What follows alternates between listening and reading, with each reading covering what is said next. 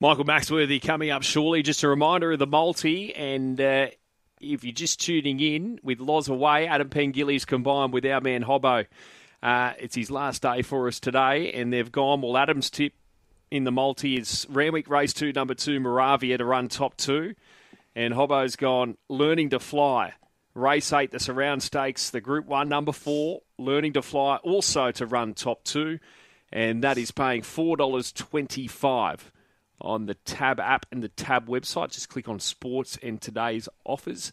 Chances are you're about to lose. For free and confidential support, call 1-800-858-858 or visit gamblinghelponline.org.au. Michael Maxworthy, good morning to you, mate. How are you? I'm well, thank you, Middo. A little bit overcast here in Brisbane this morning. There's no rain for the next 24 hours, but just a little bit overcast. Tops of about 31 today and tomorrow. And that augurs well for Eagle Farm, Middo, because it's a big day for the Brisbane Racing Club, or one of their big days of the year. It's the annual Girls' Day Out, so we'll see all the latest glitz and glamour, the fashions, with the new generation tomorrow at Eagle Farm. It should be a great crowd.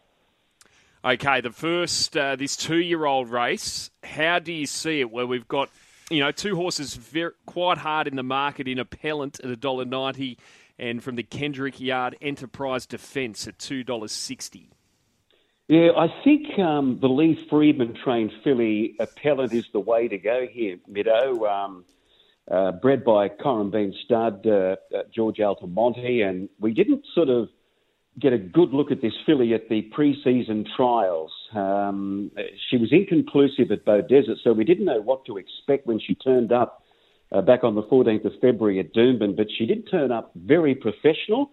She drew the inside barrier, showed speed, kicked away.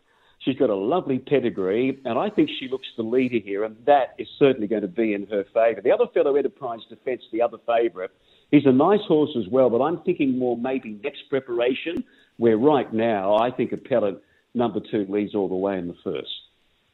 What else do you like on the program there tomorrow, Maxie?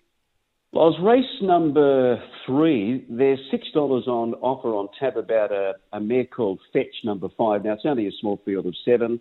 I think $6 is probably a good price for her. She needs everything to go right, and I think they've found the right race for her, O'Day Hoisted. I think the stablemate will lead, Hold On Honey, and I'm hoping she sits either second or third, nice and relaxed, and I think she can sprint pretty quickly there. So race 3, Eagle Farm, number 5, Fetch.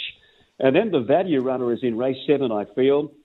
It's only a benchmark 70. There's not a lot of depth to it. It's a former Victorian horse called Triporti, number 5. And in Melbourne, he had some reasonable form back in November. I think he was only about a length and a half off Jimmy Star. I know Jimmy Star was held up that day, but that kind of form here in Brisbane out of carnival time in benchmark 70 should stand up. And his performance last start at Doomben, although you'll see he finished 8th, it was a good 8th. He couldn't get clear running at all. He had a checkered passage in the home straight. So at the $10 and the $3.10 to place on offer, I think he's a great each-way bet. So here's the value runner, Loz, race 7, number 5, Triporti at Eagle Farm. The big meetings at Randwick and Flemington, is there anything you've got your eye on there, Maxie?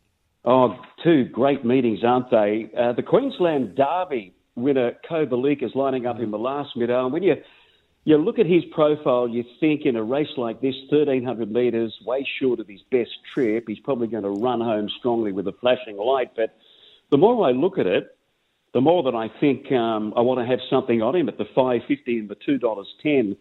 The reason being, they put blinkers on him prior to the Golden Eagle, and we know that he didn't fire that day. Something was wrong, and they checked him out, and he had cardiac arrhythmia. So he's had a good spell. He's been looked after in his trials by James McDonald. I like his latest trial, in particular at Rose Hill, where James just let him run through the line for an extra 100 metres. And those blinkers are going to be on. He didn't have the blinkers on in those trials, and I can see this as a very, very high-pressure race up front. So the harder they go, I think the better Kobalika is going to finish. And I'm considering having something on him at the $5.50 and the $2.10. So looking forward to seeing how he returns, guys, in the last at Randwick, race 10, number 4. Yeah, indeed, $5.50 currently with Tab, as Maxie mentioned. Mate, you have a great weekend. Thanks so much. You too, Middo. See you soon.